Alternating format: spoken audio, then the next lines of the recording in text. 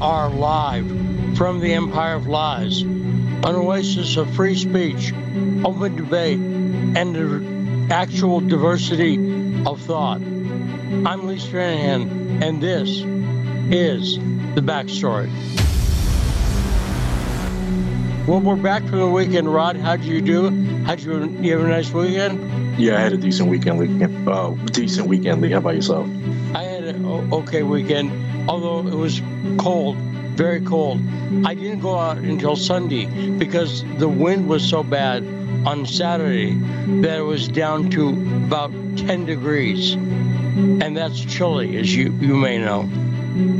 Yeah, bone chilling. Yeah, so I didn't even bother to go out.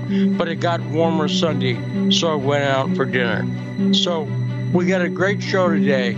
Let's talk about who's on. First off, coming to us live from London at the bottom of the half hour is the great Ian Schilling to bring us up to date. Did you hear that the UK, there was suddenly a $50 million hole in their budget? Have you heard that? Yeah, I've heard a lot of things with the UK. Also, they're having the, I don't know why I'm blanking out. Oh, G20, and Rishi Sunak said, criticized Putin for not showing up. Right. And Putin didn't show up on purpose because why should he? Why go to a party if everyone hates you there? Does that make sense, Rod? Well, that's the point. They want him there so they can, get photo ops and say, look, I said to Putin, get out of Ukraine. And they probably want it so they can photobomb him in the photo ops. I could see Sunak putting his hand up, the antenna sign behind Putin. That would go over very well with his buddies. Don't you think so? Hilarious. Right, exactly, Lee. So I understand why, and we'll talk about Kherson in a second too, because I'm seeing a lot of propaganda about Kherson. But meanwhile, Russia pulling out of Kherson seems to be being taken well in Russia. The Russian people, by and large, seem okay with General Armageddon's decision to pull out of Kherson. Have you seen that, Rod? Yeah, I think, as time went on, we got a little bit more context, and in this clip we have, all the people who were pro-Russian or, wanted to join Russia in the Kherson region were already evacuated. So, that it wasn't like Russia left them there. And it also seemed like a very efficient operation. Getting out of Kherson seems to have taken a few days. And Americans, Milley, for instance, he thought it would take weeks. So it's a very efficient operation. And apparently the Russians didn't leave any equipment in Kherson. Does that make sense, Rod?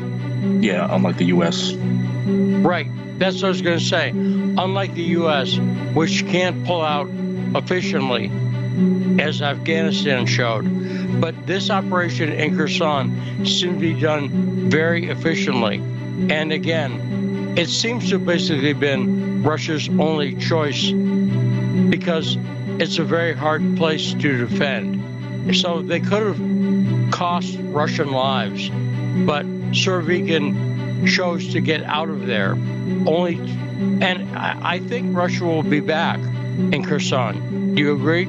Oh, yeah, for sure, Lee. They're just getting their ducks in order, and I'm pretty sure they'll be back. And with General Armageddon, I'm pretty sure they're going to get... So Zelensky was over there raising a Ukrainian flag on a building in Kherson and making a big deal of this. And I saw one person say, I'm not saying Ukraine's won, but Russia's lost. Well, listen, you Ukrainian idiot. Russia has not lost at all. They have taken a fifth of the country. Do you see any way Russia has lost this special military operation, Rod? No, but in the eyes of the Western media and the Western elites, of course, this Kherson evacuations, this is their everything right now. Right. And I think that what Russia's doing is focusing on winning the war and not the PR campaign. Once again, Zelensky can go into Kherson and raise a flag and whoop-de-doo and act like he's won. But I think Putin knows that really, strategically, Kherson was meaningless. Is that what you're hearing, Rod? Yeah, that's what I've been hearing over especially over the weekend, Lee, and let more context in, and CNN and all other networks that went in there as well, and started having people chant and sing in the background. Now, the other guest we've got in the second hour, and this is already an interview I've done, so I know it's in it, is David Towles. He is an expert on cryptocurrency, and he's going to be talking to us about this FTX thing. Now, are you following that, Rod? Yeah, I've definitely been following it, Lee, and it's a big web, and a lot of people are tangled into it. The biggest names, there's like Tom Brady, who had a lot of money invested in it. I'll tell you the biggest name involved, Joe Biden, the Democratic Party. And my interview with David Towles does not get into the politics of it. It is basically laying out what is happening factually. But this company, FTX, the guy behind it he set up a fund to invest cryptocurrency in Ukraine, right? So a lot of money to Ukraine was going through this company, FTX. And it just so happens this FTX guy was also a big donor to the Democrats, right? About $40 million to the Democrats. Do you see anything possibly suspicious there? Yeah, very much so, Lee. And if you notice the media, they're not presenting you that fact. They're just presenting. I think his name Ben. They're just presenting this young man who's being taking his company down. But there's a lot more bigger people involved than just this young guy. So we talk about with David Towles what he did, and when you see what he actually did, it's obvious that there's a crime going on here. But you're right. The media is not covering it. And the reason they're not covering it, here's a good question. How do you get away with billions of dollars worth of fraud and money laundering, Rod?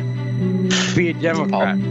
Yeah, you get some politicians, put some money in some politicians' pockets or PACs or whatever you want to do. There's no doubt this is a huge story, but the media is not going to cover it. This is my prediction. They will not cover it. And it will be left to people like the Intercept, people like Max Blumenthal, people like Glenn Greenwald will be the only ones covering this. Do you think my prediction is going to turn to be right, Rod?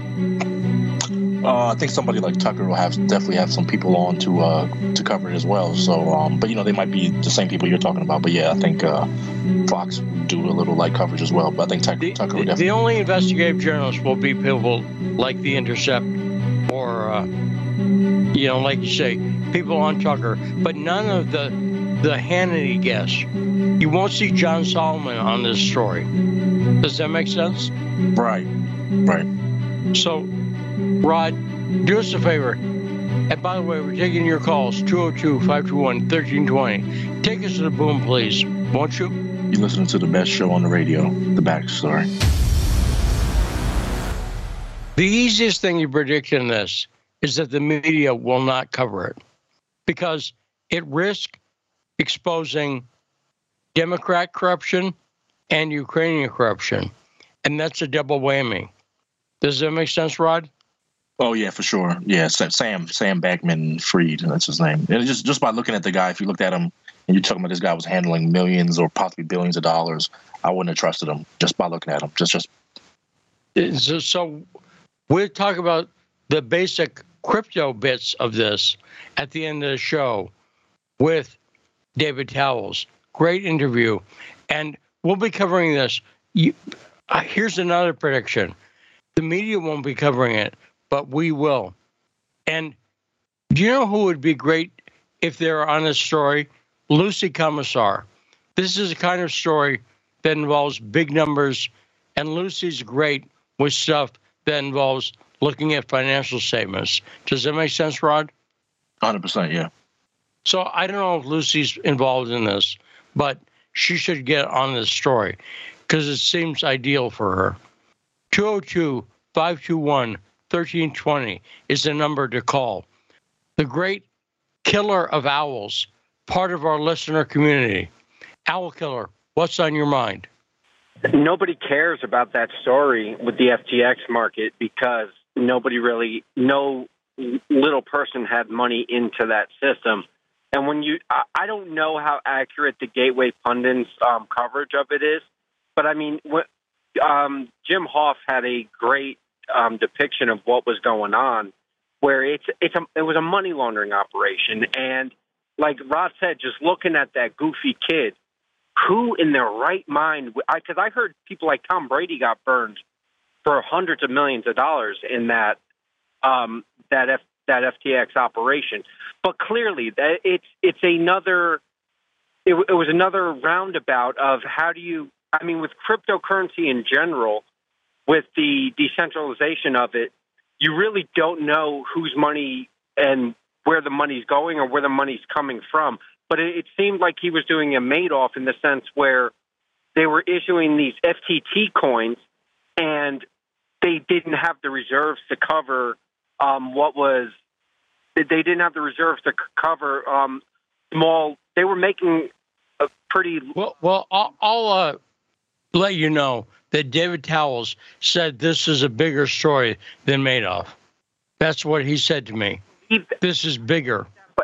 So, and also, by the way, the people who lost money are all over the spectrum.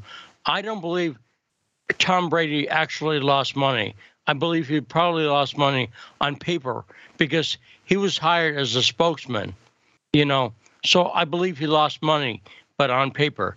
But it doesn't matter because if your grandma lost all her money, because this deals with Democrats and Ukraine, the press will not cover it, Owl Killer. No, exactly. And that's what Jim Hoff was setting up, where he was showing how money was going, we were giving foreign aid to Ukraine, that money was going into FTX was giving it to the Democratic politicians, and it was just, for lack of a better word, it was a giant circle. And I think that's how a lot of foreign aid in general is.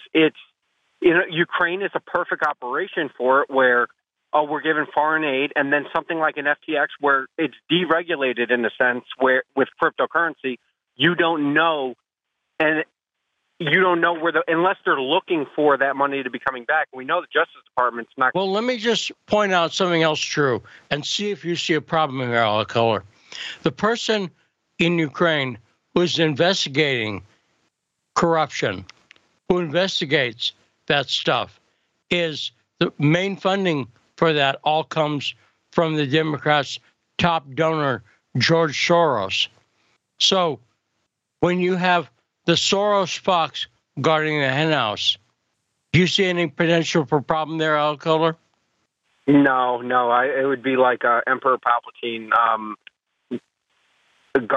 paying or monitoring the Jedi transactions, because that's what Soros looks like to me, Emperor Palpatine.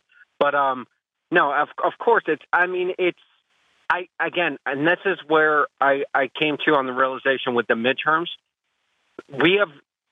The country has evolved into a situation where all that matters is who controls the Justice Department and the unelected agencies that enforce stuff, whether it's the EPA, the FDA, stuff like that.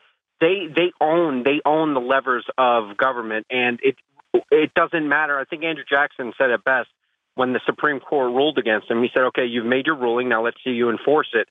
And the people that are supposed to be enforcing the law and monitoring these things are the people that are involved in the actual criminal activity. So Well, that's true. You have people like Marjorie Taylor Greene out there. And I believe, so on the elections, which are still going on, it looks like the GOP will take the House. They lost the Senate over the weekend. But all I care about is the House. That's all I've cared about for weeks. Because if they control the House, the GOP controls committee chairmanships. And first off, the January 6th investigation that the Democrats launched is over.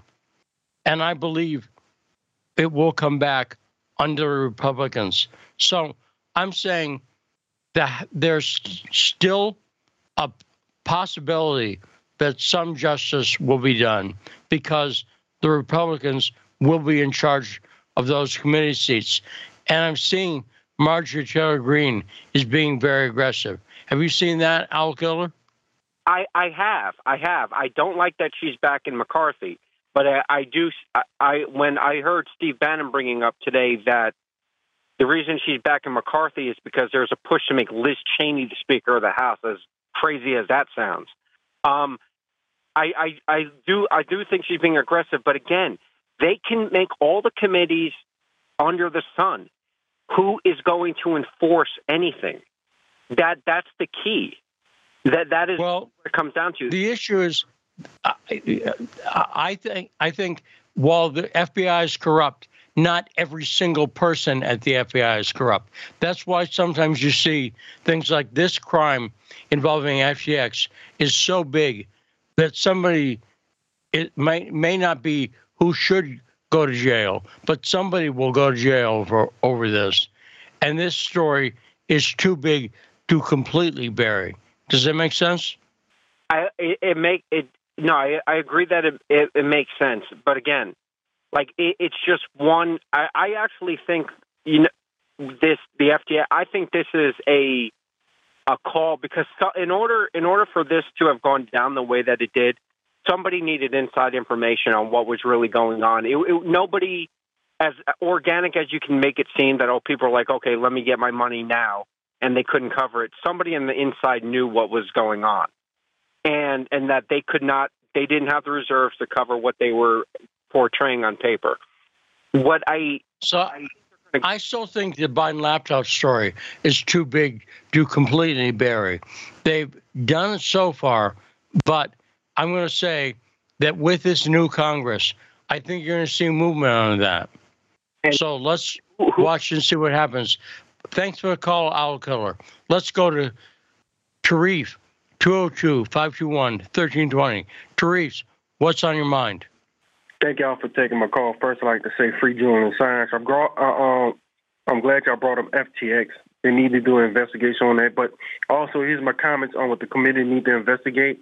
I think, in my opinion, they should talk to Julian Assange, editor-in-chief, and see if they got any more information about, corruption in the government, anything like that. I know it's a long shot, but I'm willing. Hopefully, they can push it.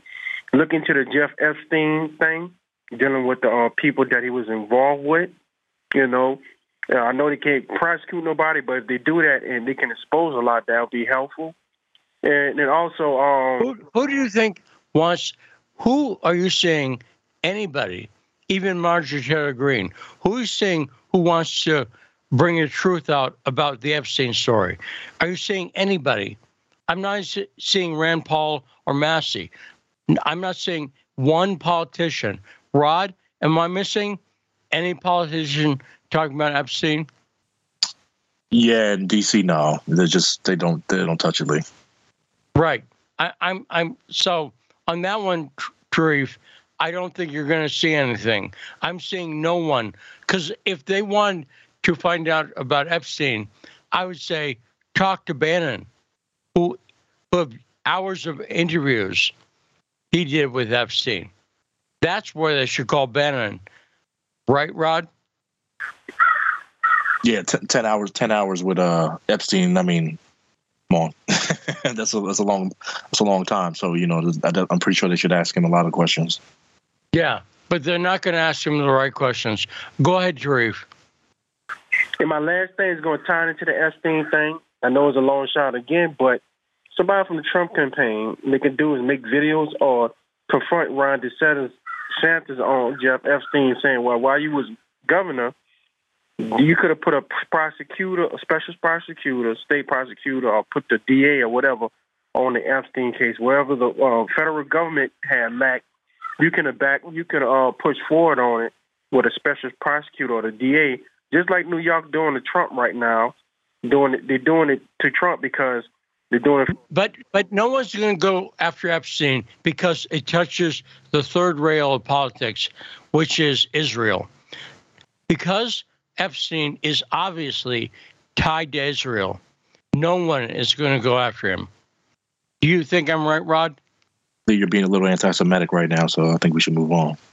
Well, speaking of which, you know where I'm going on the clips, Sam. Dave Chappelle hosted Saturday Night Live this weekend, and Chappelle does a good job on SNL, but he's always controversial. Have you noticed that, Rod? Yeah, no, he did. He did talk a little bit about the Jewish execs, but then at the same time, certain other things he didn't touch on, or he didn't talk about Fetterman. That would have been a layup, but he did talk about Herschel Walker. Well, especially since he attacked Herschel Walker. Basically, I'm seeing the line, Walker is stupid. That's the Democrats' line. Walker's stupid. But yeah, I was thinking about this, Rod. Think about this. When Fetterman does something stupid in the debate, let's say, there are a million clips that go around on right-wing media, right? Clips of Fetterman go all over the place, correct? Yeah, 100%. They're all over the place. But Herschel Walker was in a debate. Have you seen any clips that show how stupid Herschel Walker is? Actual clips where he does something embarrassing in the debate, like we have for Fetterman or, let's say, Biden. Have you seen those clips, Rod? The only clip that I did see surfaces when they were talking about abortion. That was it. Right. But there's not clips that show he's just an idiot, right? That show he's asked a simple question and then he says, duh, and he can't answer it. Have you seen that? Because I haven't. No, he's not a character from Beavis and Butthead, no. But the easy layup, again, do that on Fetterman, Chappelle. But let's hear Chappelle talking about Herschel Walker. And again, he doesn't say anything specific. It's just generally, Herschel's dumb. Hit it. Depends on it. And it's an ominous sign. The most ominous sign of the midterms, I believe, would be Herschel Walker, who I don't want to speak badly of because he's black. But I have to admit, he's observably stupid. Even when he's not talking, his mouth be open a little bit like. He's the kind of guy that looks like he thinks before he makes a move on tic-tac-toe. Now, you could apply those same jokes to Fetterman, and I have observed Fetterman and his mouth be open. Have you noticed that, Rod? No, I would say that John Fetterman is an idiot. I mean, he doesn't even. He just, I want to let out 2/3 of the prison population. They're good people. I think this was before his stroke. So you can't say, oh, it's just because of his stroke he's saying things. No. This guy's just disconnected with reality altogether. Now, on the other hand, he got talking about Kanye, and this part of Chappelle's SNL monologue is touching on, issues of Israel and anti-Semitism, the way it's a good joke, actually. So let's hit it and see what Chappelle said about this. I woke up from that nap, we went right to work. A year ago, I'd seen him on a podcast called Drink Champs, a great show. And it was an amazing appearance. Noriega and them were there, the rappers that I love, and they all had their gold chains and stuff on. And Kanye said, only millionaires wear chains. They said, what? He said, I'm a billionaire. Billionaires don't wear their money on their body. I took my chain and I said, oh, snap.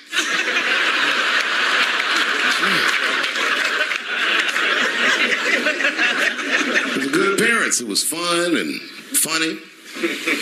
But when he woke up, he went on Drink Champs again. This time, he was on one. He was mad about something. He said, I can say anti-Semitic things, and Adidas can't drop me. Now what? Adidas dropped immediately.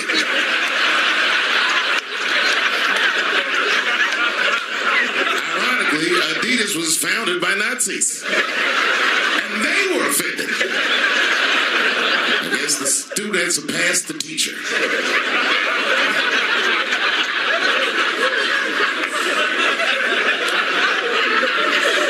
It's a big deal. He's broken the show business rules.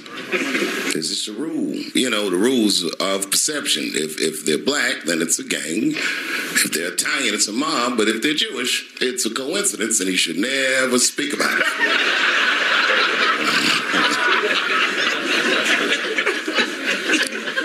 Kanye got in so much trouble, Kyrie got in trouble. Now, that was a joke. And Chappelle's got a point there. If you notice that there's a large group of what you call Jewish people, because I gotta say, they're not really Jewish. Does it make sense, Rod? We've had Rabbi Shapiro enough on. These are not observant people, but people who they're calling culturally Jewish. But you can't notice that, because if you point that out, it's automatically anti-Semitic. And that it seems to be a double standard. Do you agree, Rod?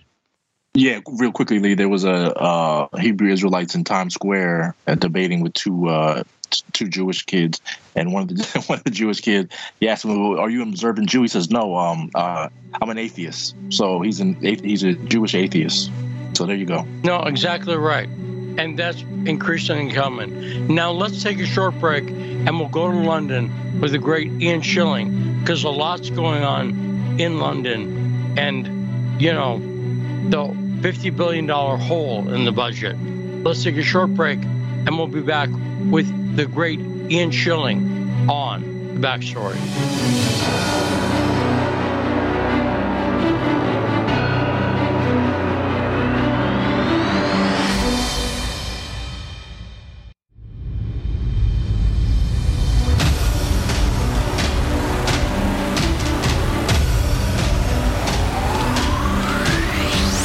We are back on The Backstory and on the radio on 105.5 FM, AM 1390. Joining us now, live from London, a great guest, friend of the show, and the best laugh in England.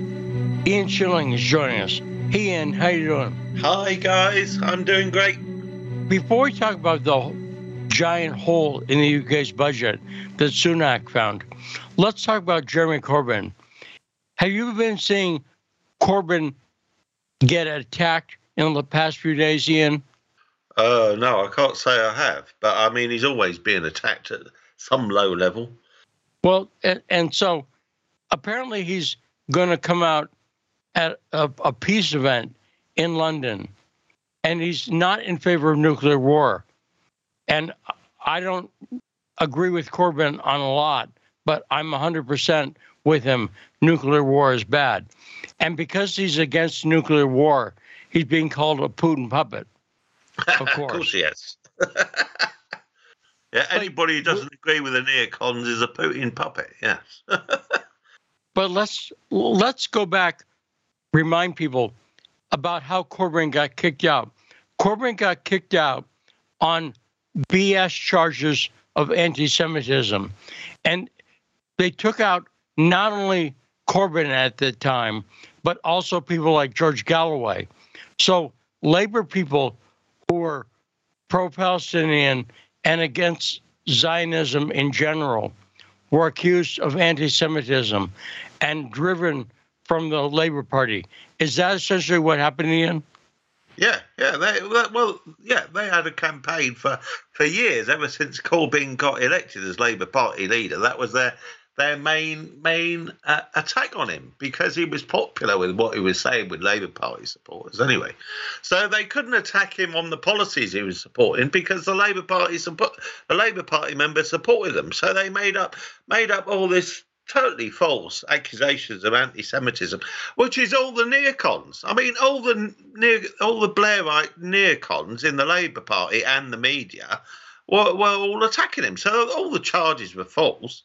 And the actual people who were accusing Corbyn of anti-Semitism were actually racist against non-Jews. They were the actual racists, right? So they always do this. They use projection. They accuse the things that they are most guilty of on their opponents. So Hillary Clinton accused Bernie Sanders of rigging the 2016 primaries, when we all know it was all the Hillary Clinton supporters that rigged the primaries. So this is what the neocons and the establishment do all the time. Every time you hear an establishment figure accuse somebody else of doing something untoward, then they're probably doing it 10 times that. And we're seeing the same thing. Forgive me, and I was going to say, over the weekend, we got word that we'd be having David Icke on the show again. And David Icke is under the same attack of anti-Semitism, right? This is common. Yeah. Well, this is their major attack weapon, but these people aren't anti-Semites or whatever. They're anti-conspiracy. They're anti-rich people getting together and plotting against ordinary people. They are anti-Zionists. They are anti-neocon wars and whatever else. But they're not anti-Semites. Like, they don't hate all Jewish people or want them dead or anything. I mean, I mean, if you criticise Rockefeller, right? David Rockefeller, who's died now, but you couldn't be accused of anti-Semitism but he was a Protestant oligarch. He was an oligarch, right? But if you accuse the Rothschilds of doing the same thing, then you're anti-Semite, aren't you? But because they're non-practicing Jews, the Rothschilds have been non-practicing Jews for ages. But they are total oligarchs. So why can't you criticise an oligarch? Oh, you can't do that because they're Jewish. And the same applies to Soros. I mean, Soros isn't a practicing Jew or anything. He's an atheist as well. But I mean, they use this anti-Semitism slur to protect themselves from legitimate criticism. And also, of course, it protects Israel from criticism, right? Yeah. Well, there's a famous thing 10 years ago now that an ex-cabinet minister in Netanyahu's government, a former cabinet minister in Netanyahu's government, about 2012 or something. So, we always use that anti-Semitism thing because that always works. Right? It's not true. I can't remember what she said exactly, but there's a really famous clip that goes around. It's about 10 years ago, where she admitted, we just use the anti-Semitism argument to deflect any criticism of what Israel is doing, bombing Gaza or whatever else are they doing. And so you're still seeing that today. And you're right. Galloway talks about that all the time. A woman said that in an interview. They said that's the trick. That's the card that they play, right? Yeah, and all the media go along with it because all the media are all bought off and corrupt. Now, it's interesting that we have a situation right now that Kanye West and Kyrie Irving, a popular sports figure in the U.S., are facing that criticism at the same time Ike is. It seems to be just running rampant. And they pile on. You've got to be fairly brave to put. If you're famous or wealthy, you've got to be pretty brave to put your head against above the parapet and say something like this. So immediately somebody does something like that, then the whole industry attacks them. You get the ADL. And you get the Israeli lobby and whatever else attacking them. And there's huge numbers of these organisations. The Campaign Against Digital Hate, which is an organisation that promotes digital hate. They all go against it. I mean, that's another globalist organisation, but they all on the same agenda. Whether it's the globalists or the Zionists and pro-Israel lobby or whatever it is, they're all on the same page. And there's huge numbers of people who work for these propaganda outfits that they call them think tanks or social justice organizations or whatever it is. So I'm no socialist. I'm opposed to a lot of government intervention in the economy. But it seems to me the people in labor who they kicked out, Corbyn and Galloway.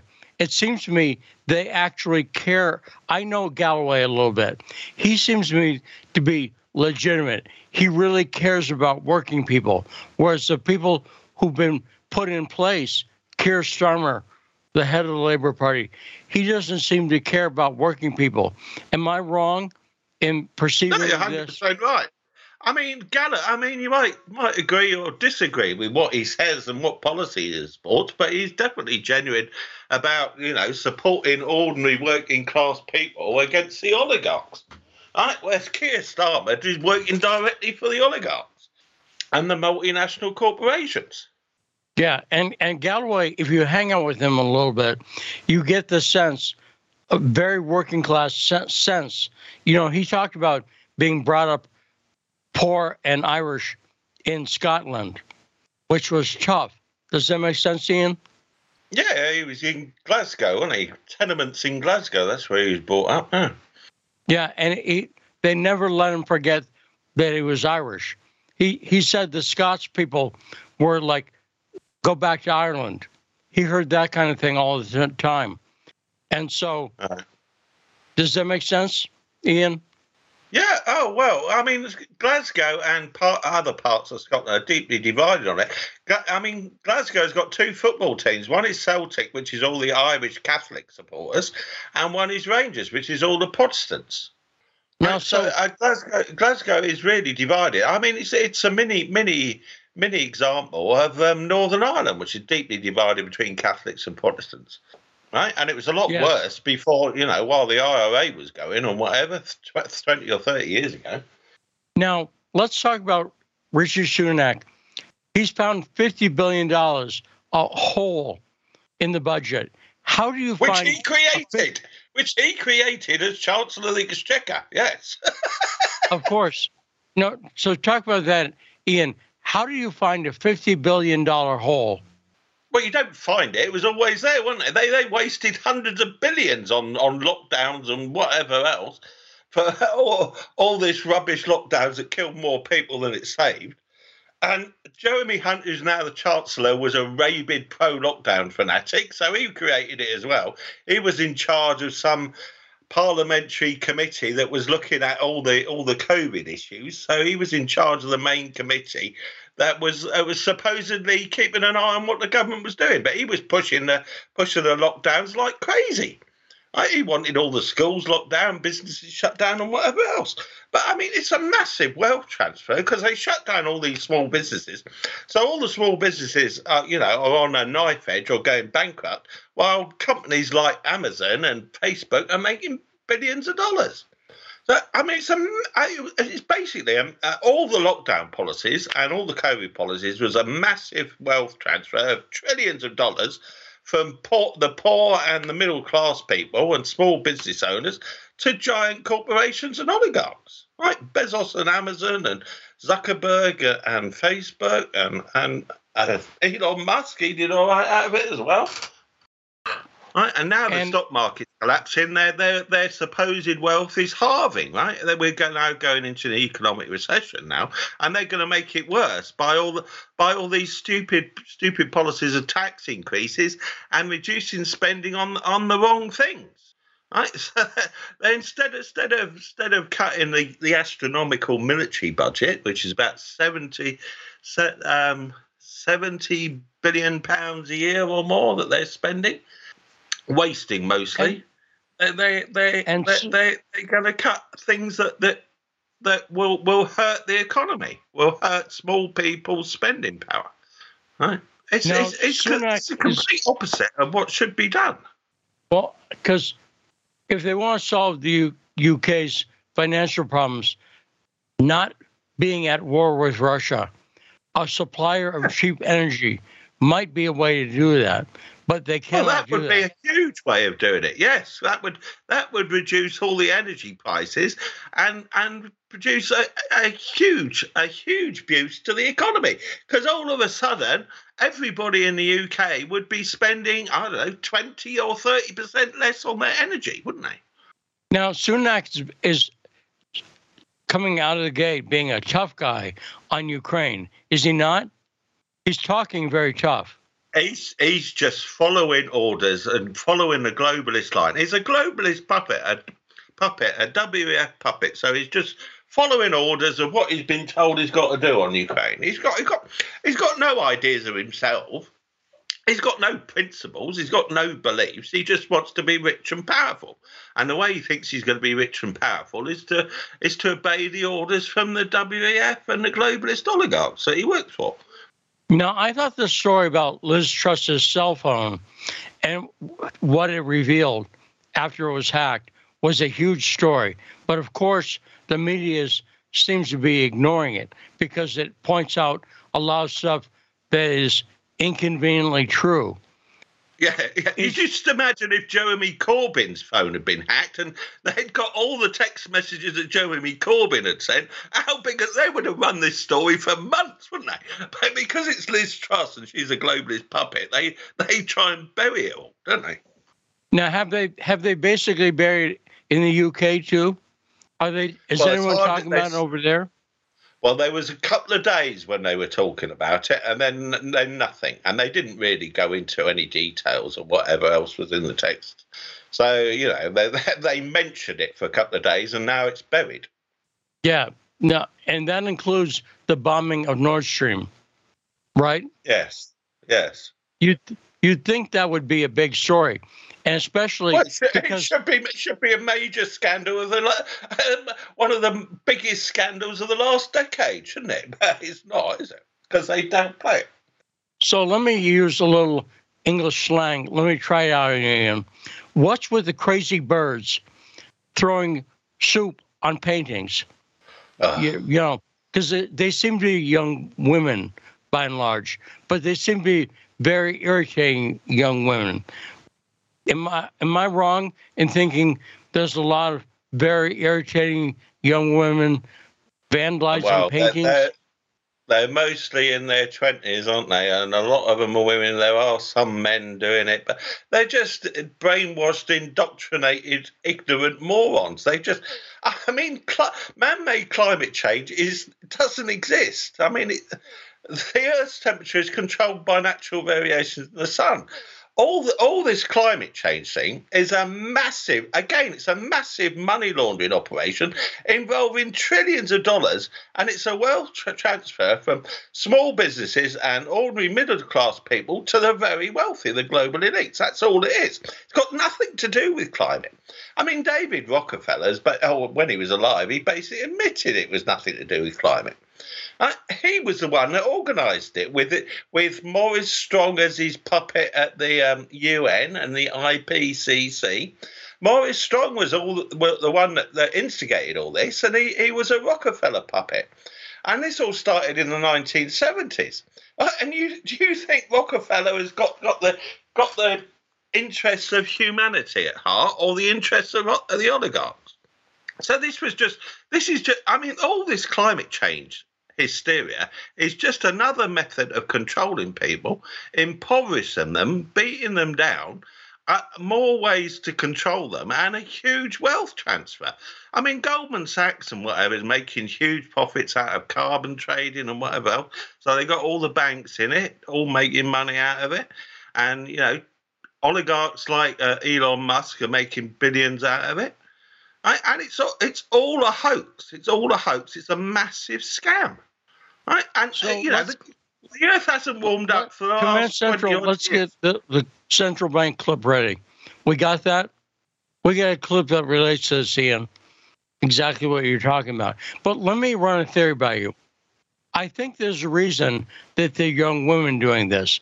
Because if it was mainly young guys in museums, if somebody's in a museum and they see a young guy throwing soup on a painting, a guy might get thumped. Someone at the museum might go up and punch the guy in the face. But you're less likely to do that with a woman. Does it make sense? A good point, yes.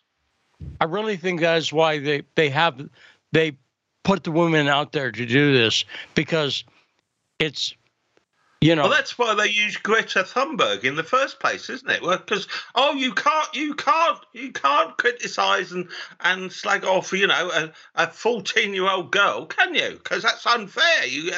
That's just beastly. That is criticising a 15-year-old schoolgirl for what she's saying. You can't possibly do that. So she was the mouthpiece for Soros and all the climate lobby, wasn't she? So, Ian, we have a clip with the central banks talking about what you're talking about. Hit it. Banks are also starting to understand nature has real value. Carbon, we already figured out. And carbon is moving very quickly into a system where it's going to be very close to a currency. Basically, being able to take a ton of absorbed or sequestered carbon and being able to create a forward pricing curve with financial service architecture, documentation. I just came out of a meeting this morning how we're trying to accelerate that. To be quite honest, not to get very boring, that we're on financial topics and things, but they're going to be derivatives. And you need ISDA documentation if you want to trade a derivative in the marketplace. And all of this actually matters for nature as well. I'm going to quickly hand off, but again, I want to talk about value one more time, because the southern part of the world has value far greater than large elements of the northern part. And we start thinking about and putting prices on water, on trees, on biodiversity, we find, where does that sit? I'm doing a lot of work out of Asia, and I say that my next door neighbor, Indonesia, is the left lung of the world, and obviously Brazil's the right. And Africa, absolutely critical, and we need their natural capital as a system-based world more than we need that 66 billion we've got sitting in the basement of the Bank of England. So how do we, and I'm hoping this discussion today, at least from a central banker's point of view, on how do we start tokenizing, how do we start building systems that actually create not only the value, but transfer that value around the world. So there you go, Ian. It sounds almost like the environment is a new form of cryptocurrency. What do you think? Well, I don't know about cryptocurrency. I mean, they're different things, but I mean, what they're doing to cryptocurrency now, they're trying to destroy it, aren't they, with all these scandals and whatever. But I mean, all this climate change thing and all these carbon tax credits and all these financial scams that go around it and subsidies to so-called green companies for wind farms or solar panels or electric vehicles or whatever it is, it's just a huge scam. I mean, it's transferring money from one group of people to another. And the first group of people are the ordinary middle-class taxpayers and small business owners. And the second group of people are industrial globalist elites and oligarchs.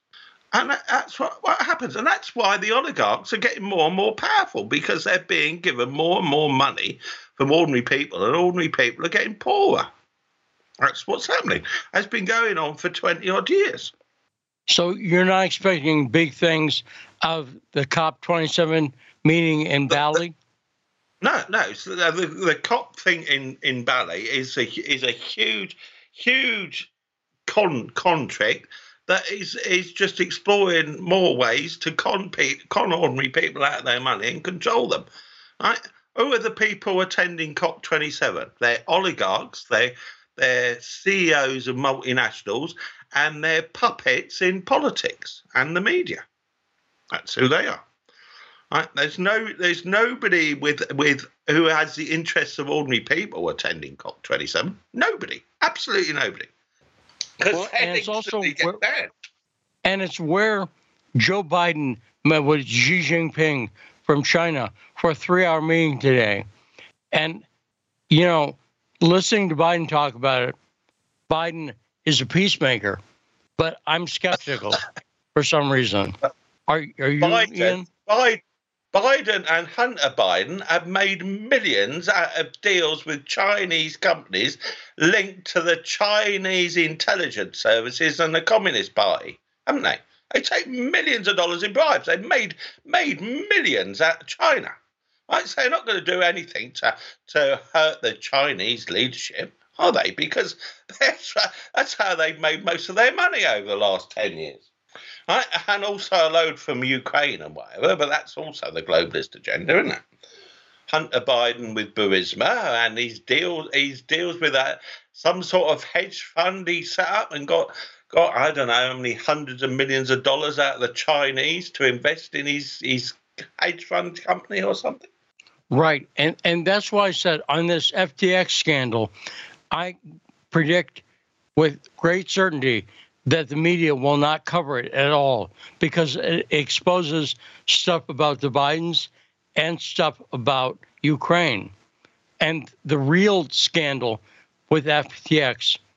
And by the way, do you think it's a surprise at all that the media has not, and no politicians are bringing up the Jeff Epstein story?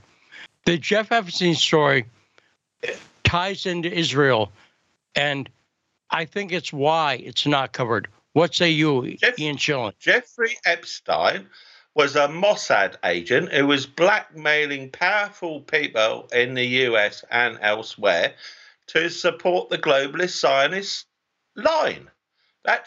It wasn't a sex trafficking business per se. It was a means of blackmailing people to support a specific agenda, right? So it was run out of. It was a Mossad operation, right? Israeli intelligence, and he's not as well known in the U.S. at all. But Ghislaine Maxwell's father, Robert Maxwell, was a big part of this, the Epstein scandal, and he's very famous in England, right? So explain who Robert Maxwell is and how people in the UK know who he is. Well, Robert Maxwell used to be the equivalent of Rupert Murdoch. He was a media magnate.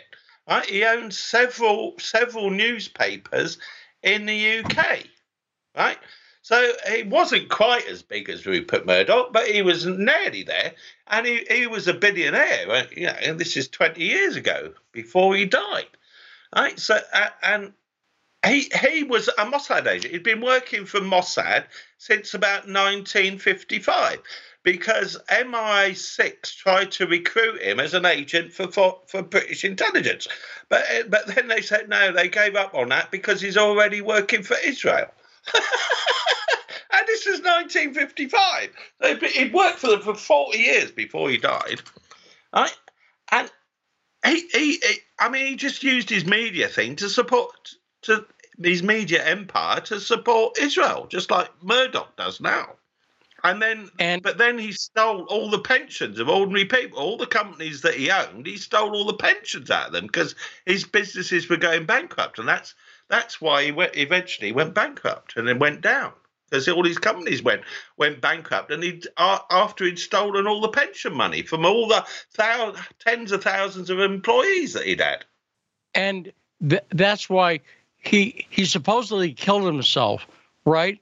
But there's speculation that he was murdered. It's very suspicious on the timing of it because all this stuff was coming out with him stealing all the pension funds. So all the other scandals were also being tacked onto it. This was in the mid-1990s he died, but he supposedly fell off his boat in the middle of the Atlantic, off Tenerife or something, didn't he?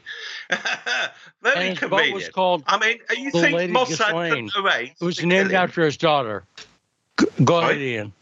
I was just saying the boat was named after Ghislaine Maxwell.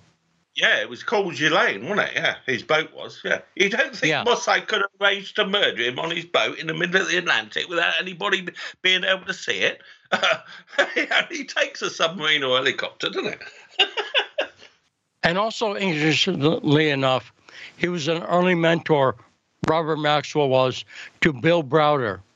And if you look, Bill Browder is another folk, another billionaire oligarch who made his money by stealing from ordinary people, looting Russian state assets, wasn't it, during all the privatization in the 1990s. Ian Schilling, we're out of time. A great appearance, as usual, by the great Ian Schilling. Let's take a short break. When we come back, we'll be talking more about the elections on The Backstory.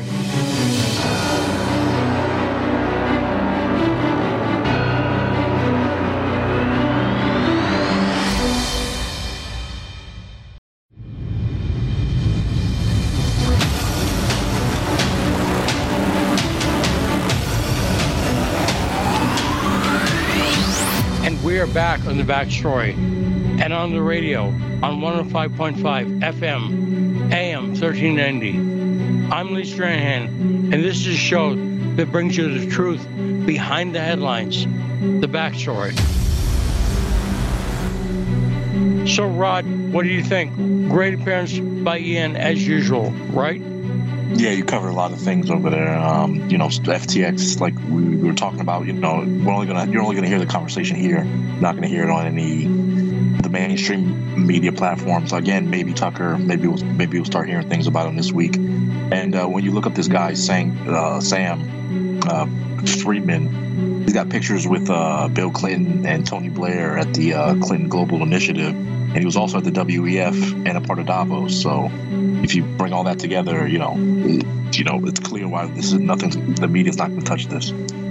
So if I talk about guys like this, if I call them a player, does that make sense, Rod? Yeah. I think what happens is these people realize that if they want to play the billionaire game, you have to grease the right palms. Does that make sense? Oh yeah, 100%. Lee. I mean, I'm pretty sure it becomes clear at a function, at a party, or some type of dinner, and somebody tells you, how this all works. I'll tell you who I know did this. Mikhail Khodorkovsky, at one point the wealthiest man in Russia. Mikhail Khodorkovsky, who I've talked about many times, he was a Russian oligarch in the 90s, and he made his money by scammy deals.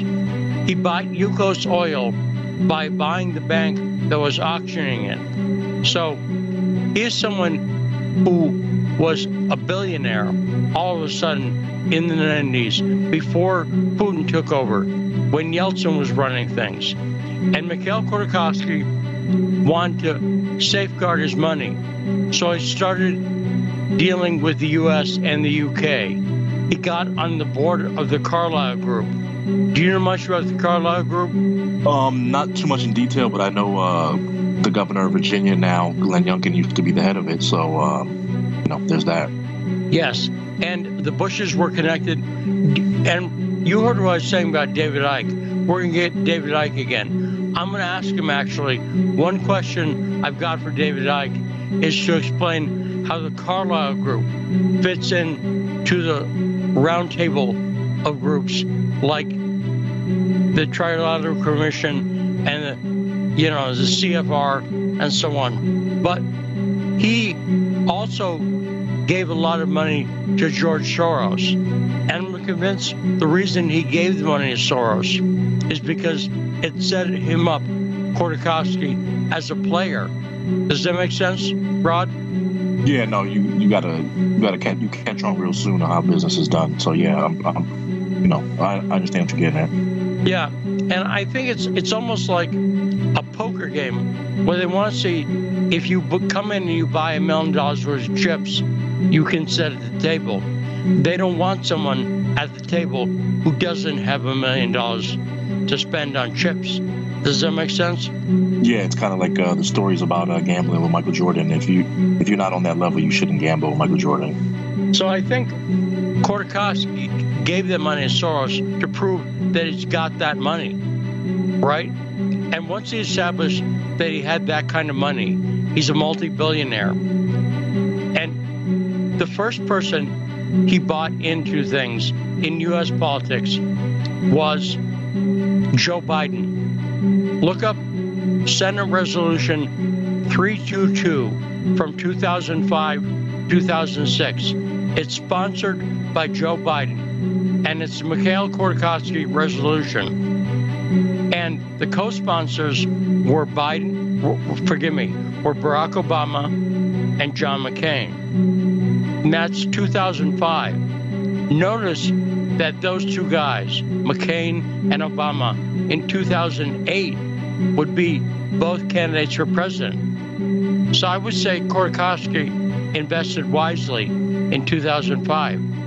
But I'm saying it's not an accident, I don't think.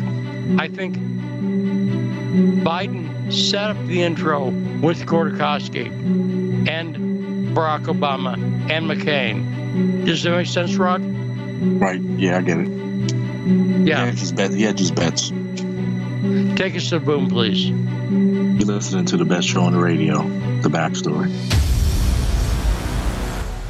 And this is one of those theories, I'm not going to find any smoking gun, any proof positive. There's going to be no memo from Biden to Barack Obama saying, hey, I'd like to introduce you to Mikhail Khodorkovsky. I think he'll help your career. Does that make sense, Rod? No, that was probably a face-to-face thing, so you probably wouldn't see any notes on that, any paper trail on that. But we do know for sure that Obama and McCain were the only co-sponsors, and that Biden was the sponsor. It's for sure. And we know that Khodorkovsky was a corrupt criminal. And so I think this is one of those scandals that's never going to get reported on properly. The purpose of the media is to bury these stories. The media's job right now on this FTX story is not to expose the truth. Right now, there's a lot of media people trying to figure out how to bury a story, and I'll bet they'll try to find the GOP angle on FTX. If someone who knew Trump was involved, they're going to blame it on Trump. Do you see what I'm saying, Rod? Oh yeah, for sure, bro. Lead. I mean, the biggest name you were talking about, and I agree with you. Probably, I don't think Tom Brady had a whole bunch of money invested. He was probably owed a lot of money. That's probably why they're saying he lost money. But just that's what I think. Yeah, just to name Tom Brady, one of the biggest names, you would think the sports world would intertwine and start talking about it, but you're not even seeing it really there either. So, and ESPN's owned by Disney, so you're seeing how this is being buried. And at the same time, we're seeing Kyrie Irving be unpersoned, deplatformed, basically. Why do you think that's happening to Kyrie? I think they don't want people who question any narratives at all. Yeah, that they're trying to neuter him, Lee. I was hoping that Kyrie would step away and just say, call it quits and get a lawyer and get all his money, because that would make him a legend. But he's gonna go and play. He met with Adam Silver, who's has some Jewish heritage, the ADL, and he met with a rabbi. I don't know who this rabbi was, but supposedly he was going to teach him a lesson on anti-Semitism. But yeah, they just wanted to neuter him for anybody else who, like, athletes who are tied to major corporations, MLB, NHL, NFL, that know your place. Right. And know your narrative and know what you question and don't question. If he had come out and he'd said any conspiratorial stuff against Russia, against Putin, against Trump, Kyrie would be a hero. He would be a Colin Kaepernick. You agree? Oh, if he would have talked about this whole Russia-Ukraine thing and be, just be like, hey, I saw these videos of these Nazis in Ukraine, I would actually be in fear of Kyrie's life. Just how they're just targeting him. If he took it up another notch, I would honestly be in fear of his life. Now, I've also, no one is exempt from criticism, and I have some questions about Candace Owens. But did you see her talking about Ukraine corruption recently? Recently, no. I don't follow Candace that much, but I haven't seen anything recently. So she made some statements, and one reason I kind of like Candace is I think she's still got some independence, and she hasn't learned that she's not supposed to talk about Ukraine. And Marjorie Taylor Greene has been out there talking about no more money for Ukraine. So I think I don't think funding is cut off for Ukraine, but I do think the open checkbook is over. Do you think that's the case, Rod? Yeah, that was what was coming out during election week. The run up to the election, the media was attacking Republicans who questioned that, and the Republicans clarified themselves. They weren't saying that they didn't support Ukraine, but they're just saying there was no more blank check. That's right. And I think that's what we want. That's the best that can be hoped for currently. That's sad though, Lee. That's kind of sad that the best we can get is, well, we're going to be, instead of billions, we're going to send millions, chunks, little smaller chunks. Well, because no one's willing to do what you have to do. You have to be willing to say Russia's the good guys, Ukraine are the bad guys. You have to be willing to say these Ukrainian Nazis are the vicious, sadistic murderers. And very few people are willing to say that. It's provably true, right? But you're taking on 80 years of U.S. foreign policy. What say you, Rod? Yeah, I went to check CNN this weekend, and they had a clip of over in Kherson, and they had their Ukraine reporter, and they had people singing in the background. But then just a couple moments later, Lee, and I don't laugh to like it's funny, but just how crazy the times are. The guy Zig Heiling? They caught a guy doing the Nazi salute on the back of a truck, and people tied up to poles and all this other stuff on CNN. Yeah, that's it. Ukrainians always expose who they are pretty soon. And by Ukrainians, I mean pro-regime. I'm not saying everyone who's Ukrainian, but you know what I'm saying, Rod. The pro-regime Ukrainians eventually have a swastika on their butt or something, a tattoo. Have you noticed that? Yeah, they can't. The media can't hide it. I mean, whenever they have the cameras, I mean, you would have to have like a fishhole type of camera where it's only you see someone's head. Because if you just look around just a little bit, from the point of view, you can just see T-shirts, clothing, tattoos, or whatever. Let me be clear: the Nazi tattoos on the ladies on their butts. You've seen those, right, Rod? The swastika. The ladies like swastikas on their butts, but the guys seem to like them on their biceps, on their arms, right? Yeah, the guys, or I've seen some like on their face leading down the neck, if they have the shaved head on top of their head, behind the head, things like that. So yeah, but ladies, they do have, I guess they try to have sexy Nazi tattoos. Now, I haven't seen the tramp stamp area. The lower back, a swastika. Have you seen that for any Ukrainian ladies? No, not the swastika. By the way, before you order one of those Ukrainian mail-order brides, ask for pictures of tattoos. Does that make sense, Rod? Yeah. Do they still have those? What? Do they still have those? I know you. Oh, yeah. Okay. So I get a lot. I don't know why. I didn't do anything. I'd explain it to my old girlfriend. She said, "Why do you have so many ads for Slavic girlfriends?" And I said, "I have no idea." But they seem to be a lot of those services. But they don't guarantee a no-Nazi policy. So I'm a little skeptical. Does that make sense? Yeah, no, that's for sure. No, you have to put that disclaimer out though, Lee. But I wouldn't trust mail order bride either. Something like that. It's just wow. But I know people who have done it in the past. I know, but now imagine the bummer of you have a nice mail order bride and she knows how to cook and seems nice, and you bring her over and she's a Nazi. That'd be a bummer. And I don't think you can get your money back. And no one's sympathetic. If you pick the wrong mail order bride, no one's sympathetic.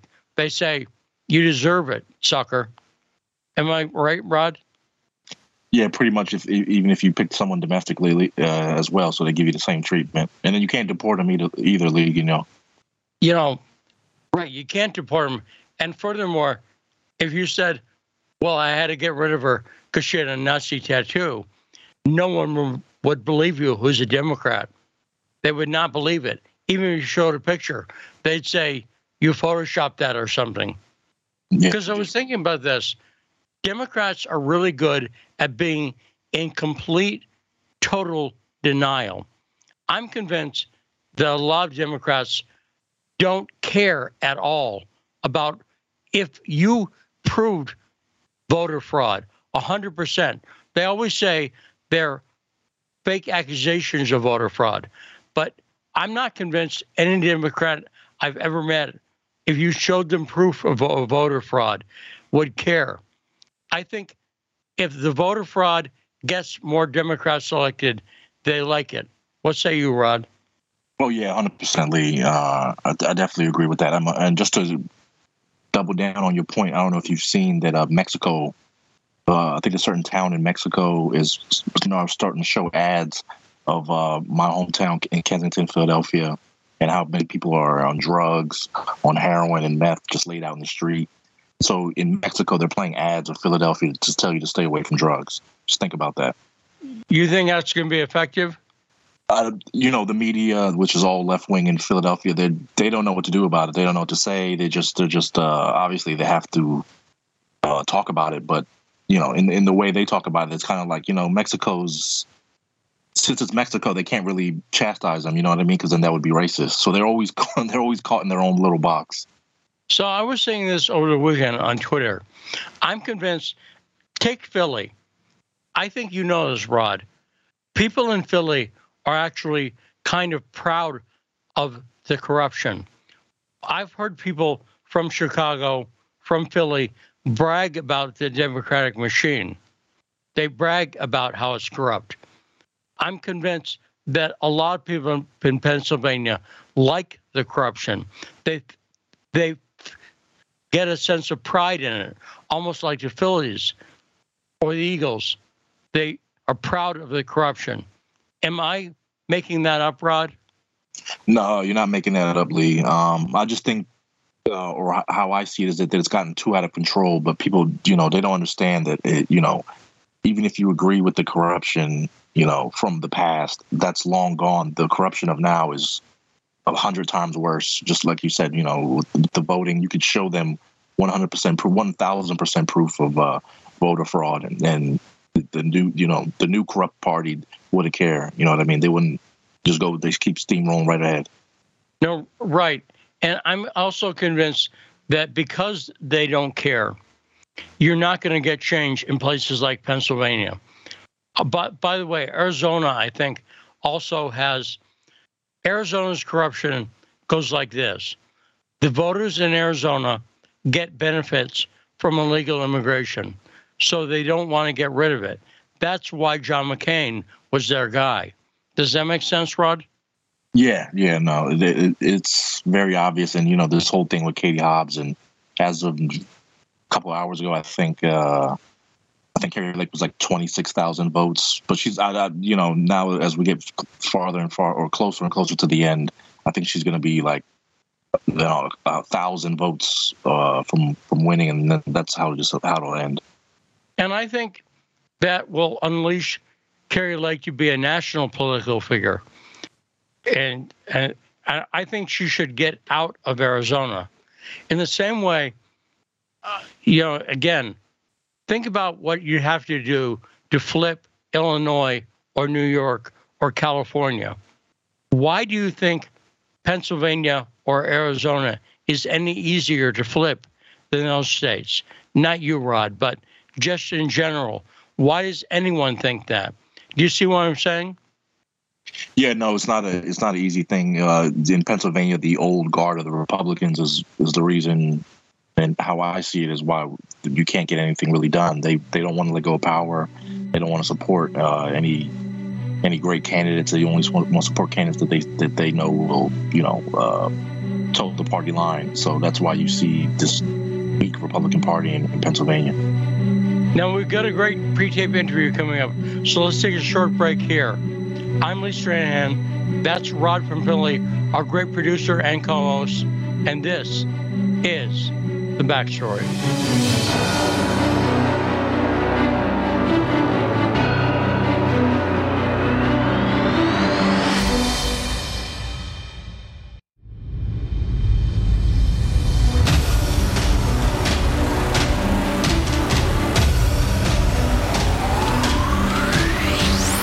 We are back with The Backstory. Coming up, a great interview about the FTX scandal with David Towles.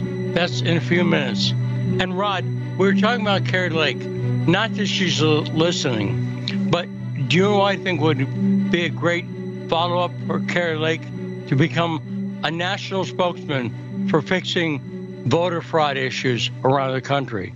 I think Kari Lake should become the spokesman for that issue. What do you think, Rod?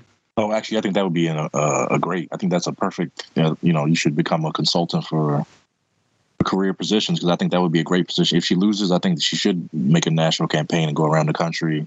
I think Trump would definitely get behind that as well, which would give her some, a boost. And I definitely think the Democrats might not like what they get, because Kari Lake, I think, is a star. She is a very good spokesman for the issues, and she's suitably aggressive. She doesn't take any guff from people. Does that make sense, Rod? Yeah, no. She like we've been saying for the last couple of weeks. She knows how to handle the media. She comes from the media. She puts them in their place, and they don't like that, Lee. And that's why they didn't like Trump. He knew how to handle the media as well, but not. Actually, I think Kari Lake does it better. But so that's I do too. Kari Lake is still, I think, likable and more confident than Donald Trump. What say you, Rod? Yeah, Trump tries to be like, he tries to be the funny guy in the room and make everybody laugh, or at least the people, his people, his supporters laugh. So yeah, and Kari Lake's more factual, and she's more ironic with the questions. She points out facts and spits it right back in the media. So someone get a PAC, whatever, call it the Save Voting PAC, call it something clever like that, call it the Legal Voting PAC, and put Kari Lake in charge of it. First off, it would make a ton of money. People would donate to Kari Lake heading up a anti-voter fraud PAC. Do you agree? Yeah, for surely. Republicans and conservatives get a good amount of money donated to them. Not as much as the Democrats, because they have a lot of billionaires that donate money, but the Republicans get a lot of organic support from the people. I agree. And I also think that if you pitched it right, if you made it seem like we're just in favor of legal voting, and you answered the objections that is voter suppression, because the Democrats try to make any move.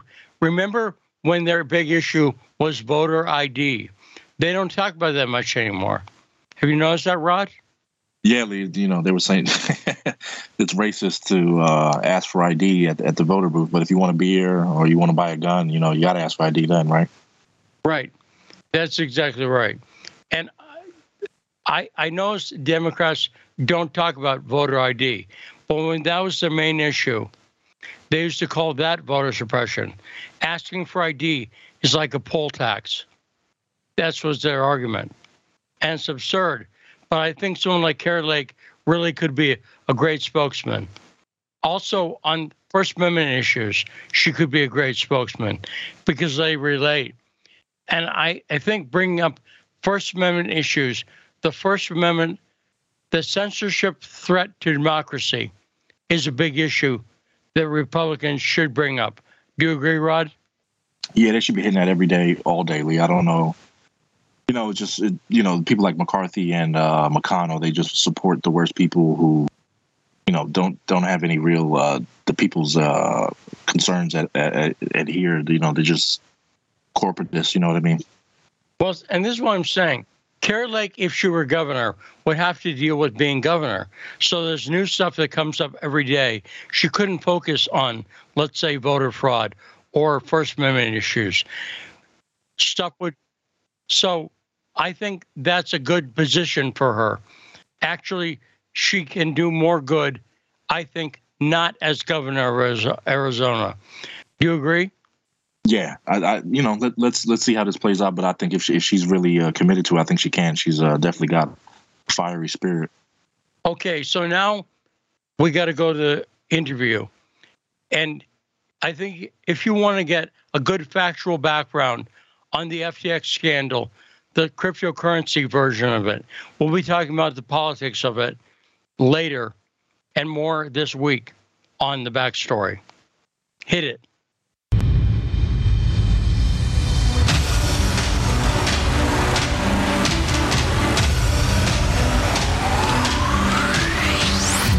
So we're We're joined on the line by David Towell from CoChain Capital, a cryptocurrency expert. And David, thanks for being on the show.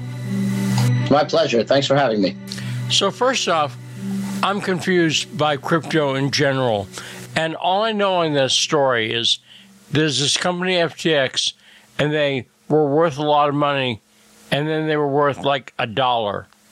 So take us through this. What's going on and the basics of this story? Sure thing. Who is FTX? How big a crypto company were they? Okay, so let me talk a little bit about crypto very simply, and then let me pivot to what FTX was and unfortunately now is. So cryptocurrency is a way to digitally track property. And that property, until now, has been largely represented, or what people mostly know about is Bitcoin. And then there is other property, such as rights to program on certain, what I'm going to call programs or on protocols. Okay, so they give people access to certain networks and allow them to program on it. And since more and more people want to go ahead and program on those networks, or in the case of Bitcoin, own Bitcoin for purposes of storing value, the price of those cryptocurrencies go up. I think in the future, just to give your audience a heads up, I think eventually we're going to see things like property titles, like real property, homes, automobile titles, insurance policies, all represented by cryptocurrencies, meaning there will be a digital address that will essentially represent your ownership in that particular piece of property or insurance contract, so on, and you'll be able to transfer it automatically, immediately, digitally, like we transfer money over the internet. What FTX was, or what it told folks it was an exchange, meaning it was a middleman. It would allow someone like me to go ahead and exchange with you, another customer, some cryptocurrencies. And there are thousands of cryptocurrencies that are out there, albeit there are a few that are very well known. But nevertheless, there are thousands that are out there. And so you and I would be customers of FTX. And as part of that, we would go ahead and essentially, like any other exchange, like a stock exchange, let's say, we would go ahead and our ownership rights would sit on that exchange. So we wouldn't necessarily control the rights to those cryptocurrencies. We would actually store them with the exchange. And when we wanted to go ahead and buy or sell, we would tell the exchange that that's what we wanted to do. And we assumed, as did the public generally with respect to FTX, that all of the stuff that we deposited, whether it be the Bitcoin or the Ethereum or other cryptocurrencies, was simply just sitting there. Now, FTX has a U.S. arm, but the parent company is domiciled in the Bahamas and is not a public company, so therefore doesn't have to go ahead and publish exactly what it's holding. So you and I and everybody else in the world took it on good faith that our stuff was sitting there with FTX and securely sitting there with FTX. Unfortunately, it was found out that our stuff really wasn't sitting there. As a matter of fact, FTX loaned out our cryptocurrencies to another entity that was controlled by the same individual that controlled FTX, a gentleman by the name of Sam Bankman-Fried, otherwise known by his initials SBF. And SBF also ran a fund, and he would loan our cryptocurrencies, you and I are the depositors, to his fund. And the fund would then go out there and speculate with it. Unfortunately, the fund did very poorly when it came to speculation, lost all of the valuable cryptocurrencies, and essentially there was a bunch of IOUs that were from that fund owed to FTX. And now, lo and behold, FTX no longer was able to keep the secret a secret. It became public, and now everything's come crashing down. And just to give your listeners a sense of the magnitude of this, we don't know exactly how much was on deposit inside of FTX. But the understanding is that there's at least an $8 to $10 billion hole of money lost. And secondly, in terms of what the value of FTX was, because people were investing in FTX, the enterprise, not just putting deposits into FTX, but there were big investment funds that were investing in FTX to own a piece of FTX. At the last valuation round, FTX was valued at a $32 billion enterprise value. So all of that value is now gone. That $32 billion is a zero for sure. It's the entity is not worth anything anymore.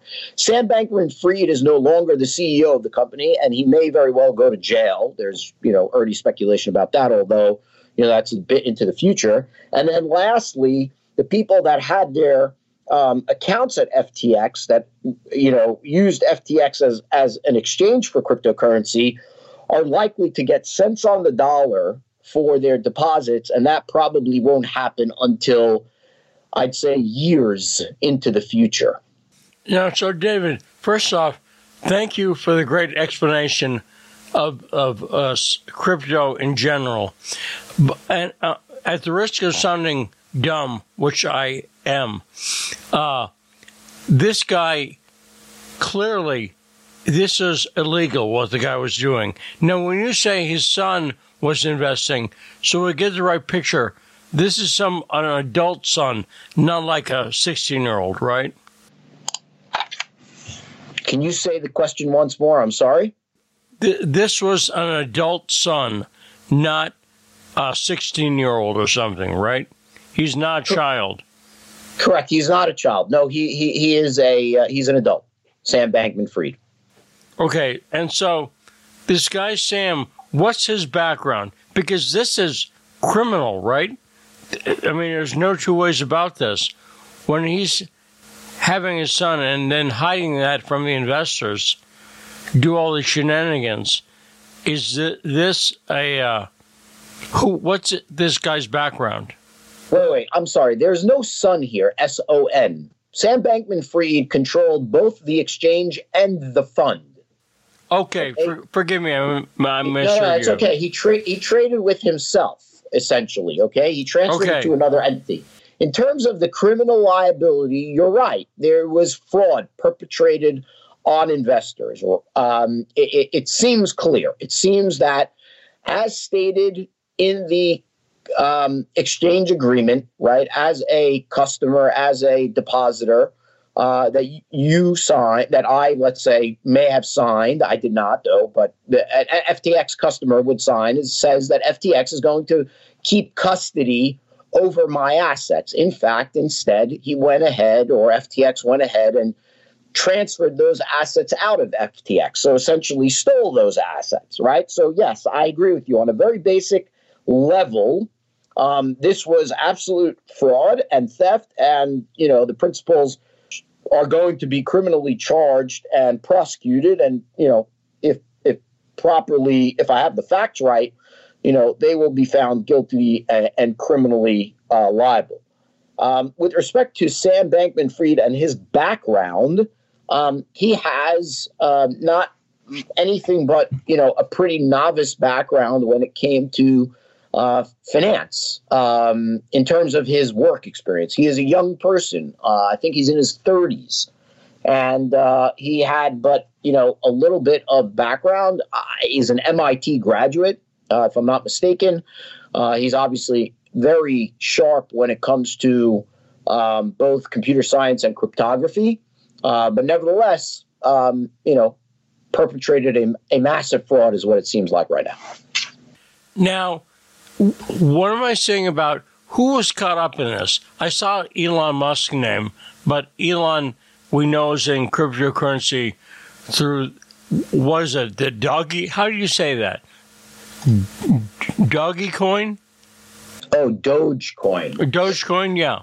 Yeah, that's just the cryptocurrency that Elon Musk has played with over time, but that has it really has no involvement here with FTX. And Elon Musk, other than banter, really has little to do with Sam Bankman-Fried, other than the fact that at some point in the episode where Elon Musk was raising money to buy Twitter, there was some exchange, if I understand it correctly, maybe not directly, but indirectly, between Elon Musk and Sam Bankman-Fried, and Sam Bankman-Fried potentially investing $1 billion or north of $1 billion in the $44 billion purchase of Twitter. No, so I asked that because I'm seeing a lot of rumors that at this point are just rumors, but a lot of people are obviously talking about this FTX story. And so I saw Elon's name, but it didn't seem to me like he's a central player. That seems to be what you're saying. That's right? correct. Yes, he is not a central player by any stretch. I tell you, the following are the important players. Other than obviously the folks that lost money, Sam Bankman-Fried, because of the massive wealth that he accumulated in a very short period of time and prominence, was involved pretty heavily in a bunch of things. First off, the FTX name is on a lot of different things relating to sports, like an F1 Mercedes-Benz team. They are a sponsor. In addition, they're also the name on, if I'm not mistaken, the basketball arena down in Miami, the Miami Heat. So there's also a big FTX, I'd say, relationship between FTX and the city of Miami. The mayor was a pretty big proponent. And then there are some celebrities that were promoting FTX, like Tom Brady of the Tampa Bay Buccaneers and his ex-wife, Gisele Bündchen. And then Sam Bankman-Fried, I'd say more substantively, was the second largest donor to the President Joe Biden campaign. And he's been a big donor to a lot of Democrats. So there are a lot of people. He appeared on stage with former President Bill Clinton at a conference. So there are a lot of interesting ties here beyond just the cryptocurrency community with respect to FTX. So obviously the president is a big one, and I've been seeing rumors about Democrat money laundering. People have been saying that. So there is some truth to that, right? Correct? Yeah, I mean, there's truth about the fact that there was donations made. Beyond that, I don't know. Yeah, but that's obviously what they're talking about. And how much money, do we know how much money he gave to Biden? It's certainly public. I don't know it offhand. But if he's the second donor, it's got to be a bit of money, right? Oh, certainly. And I'm sure it's not, I'm sure that's just his direct donations. I'm sure there are others that he influenced, to go alongside with him as well.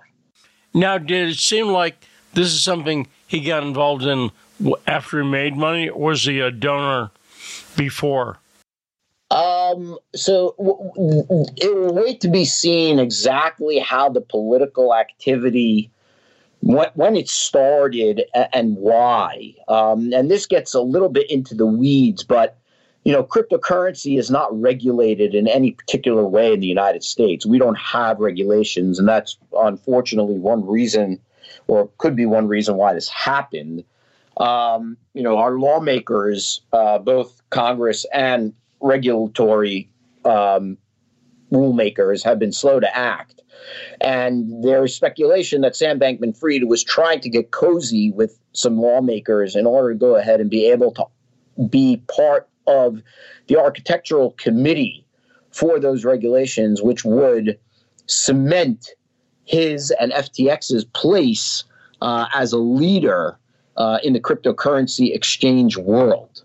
I think that's going to take some time. I'm sure there's going to be some digging that might go on. I don't know if there's going to be official hearings in the legislature, but I think there's going to be a spotlight shown on his donations and what he was trying to get as a result of those donations.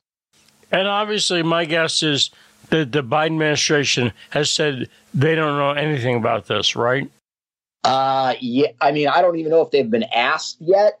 or they've had a chance to publicly say anything, but my guess is that when pointedly asked, they will deny everything or avoid it. And, that probably is true, because I don't think they'd be directly involved in a fraud, especially one. It seems like the FTX was a house of cards. It seemed like this fraud, I often wonder this with stories like we saw Bernie Madoff a few years ago. I don't know how they think they're going to get away with it. Don't they realize that they'll eventually be caught? The pyramid scheme can only run to so long. Am I wrong in thinking this is a very dumb way? No, you're not dumb. I mean, Ponzi schemes have existed since the beginning of time. I'm sure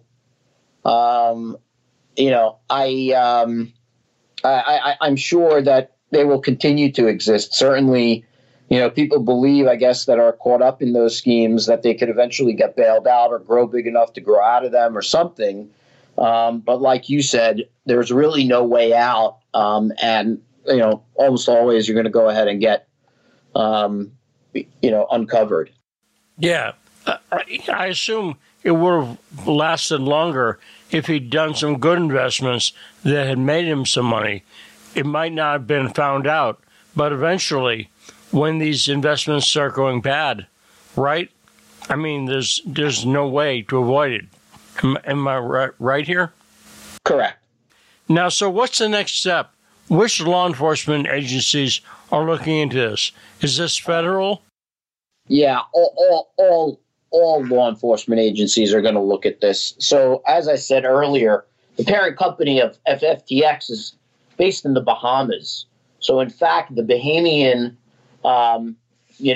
authorities, securities authorities, money laundering, so on, fraud, criminal, there really have the first crack at this. But the SEC and the Department of Justice here in the United States is all over this as well.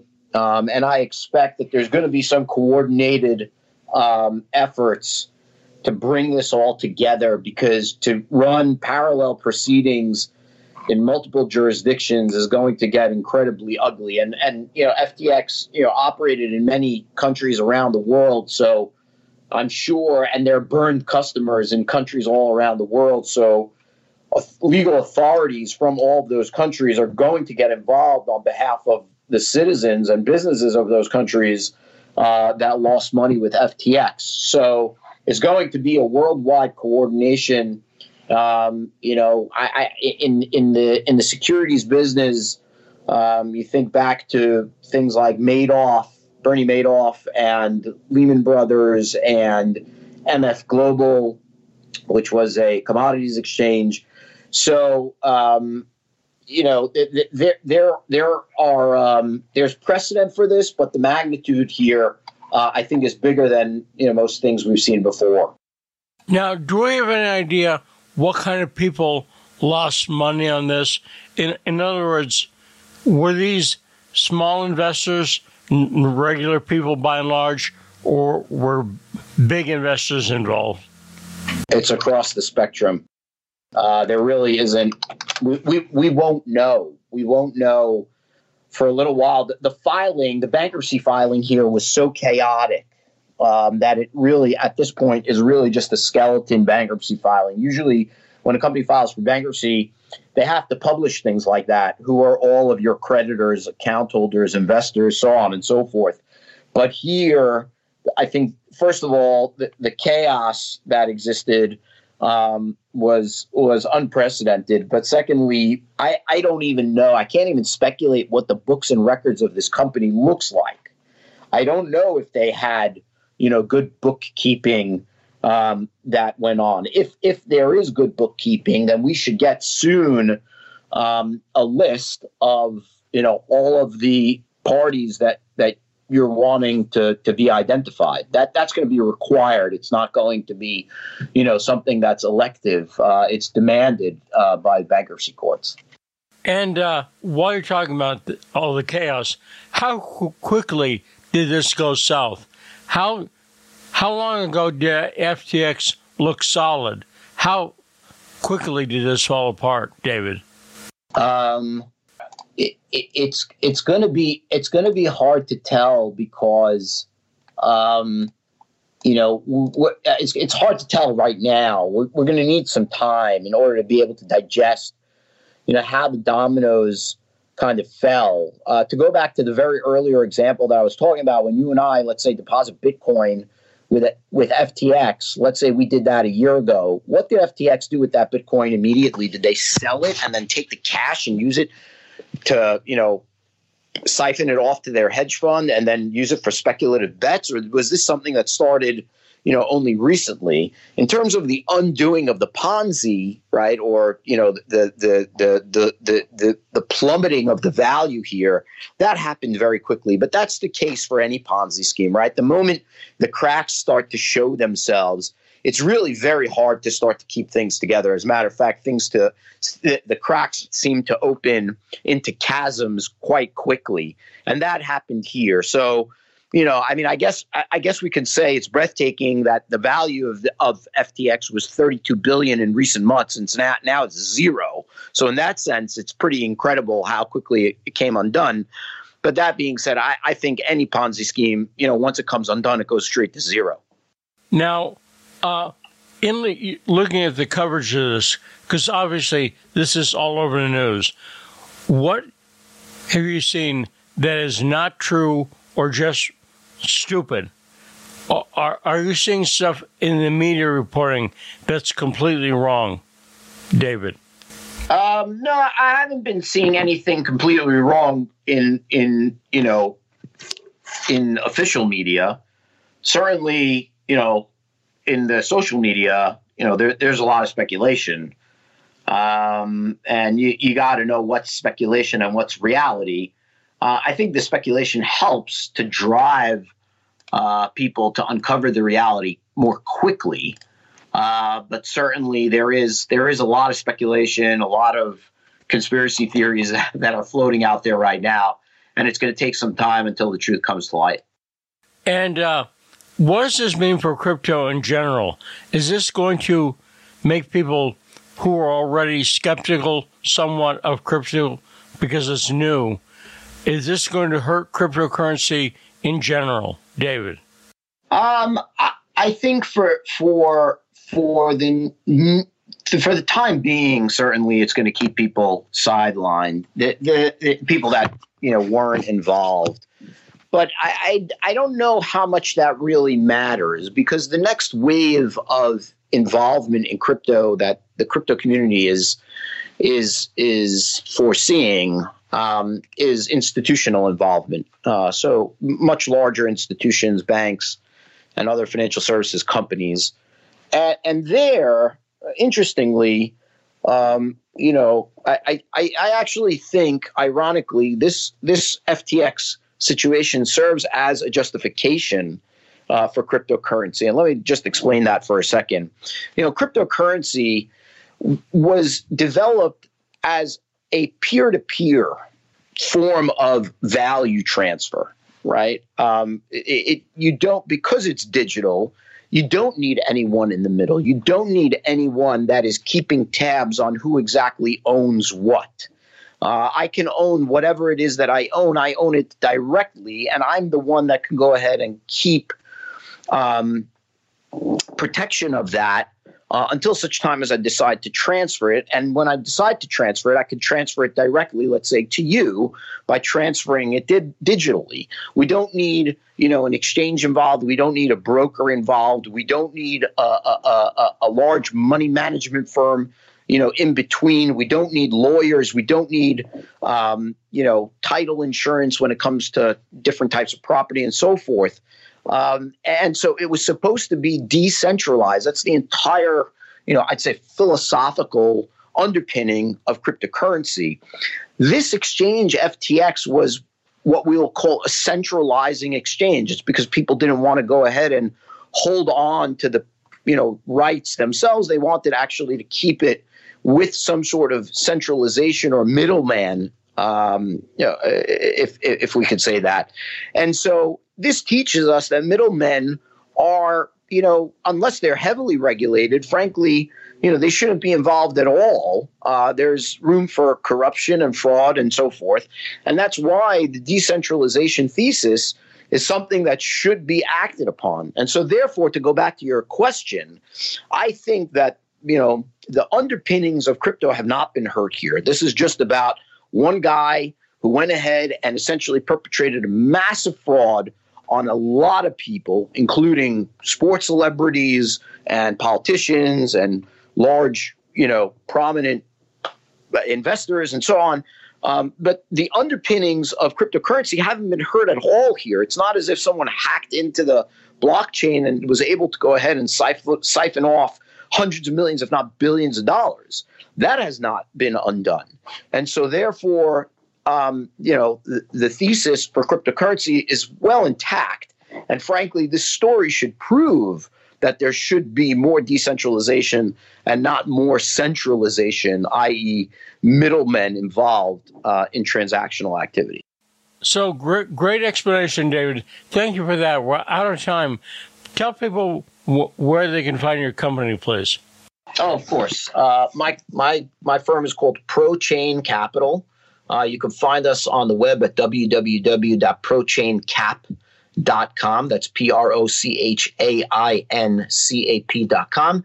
And you can find me on LinkedIn and on Twitter. My handle on Twitter is David D. Towel. That's DAVID, middle initial D as in Daniel, last name TAWIL. David, thanks so much.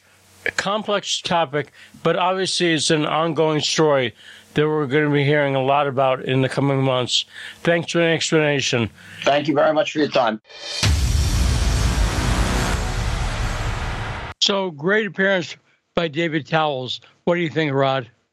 Yeah, no, that's why I brought David on to explain that. And it's going to get messier. And like David said, we still don't know how this all came down. And maybe Al Killer's right. Maybe somebody, within the organization blew the whistle and was like, hey, this is some fraud going on here.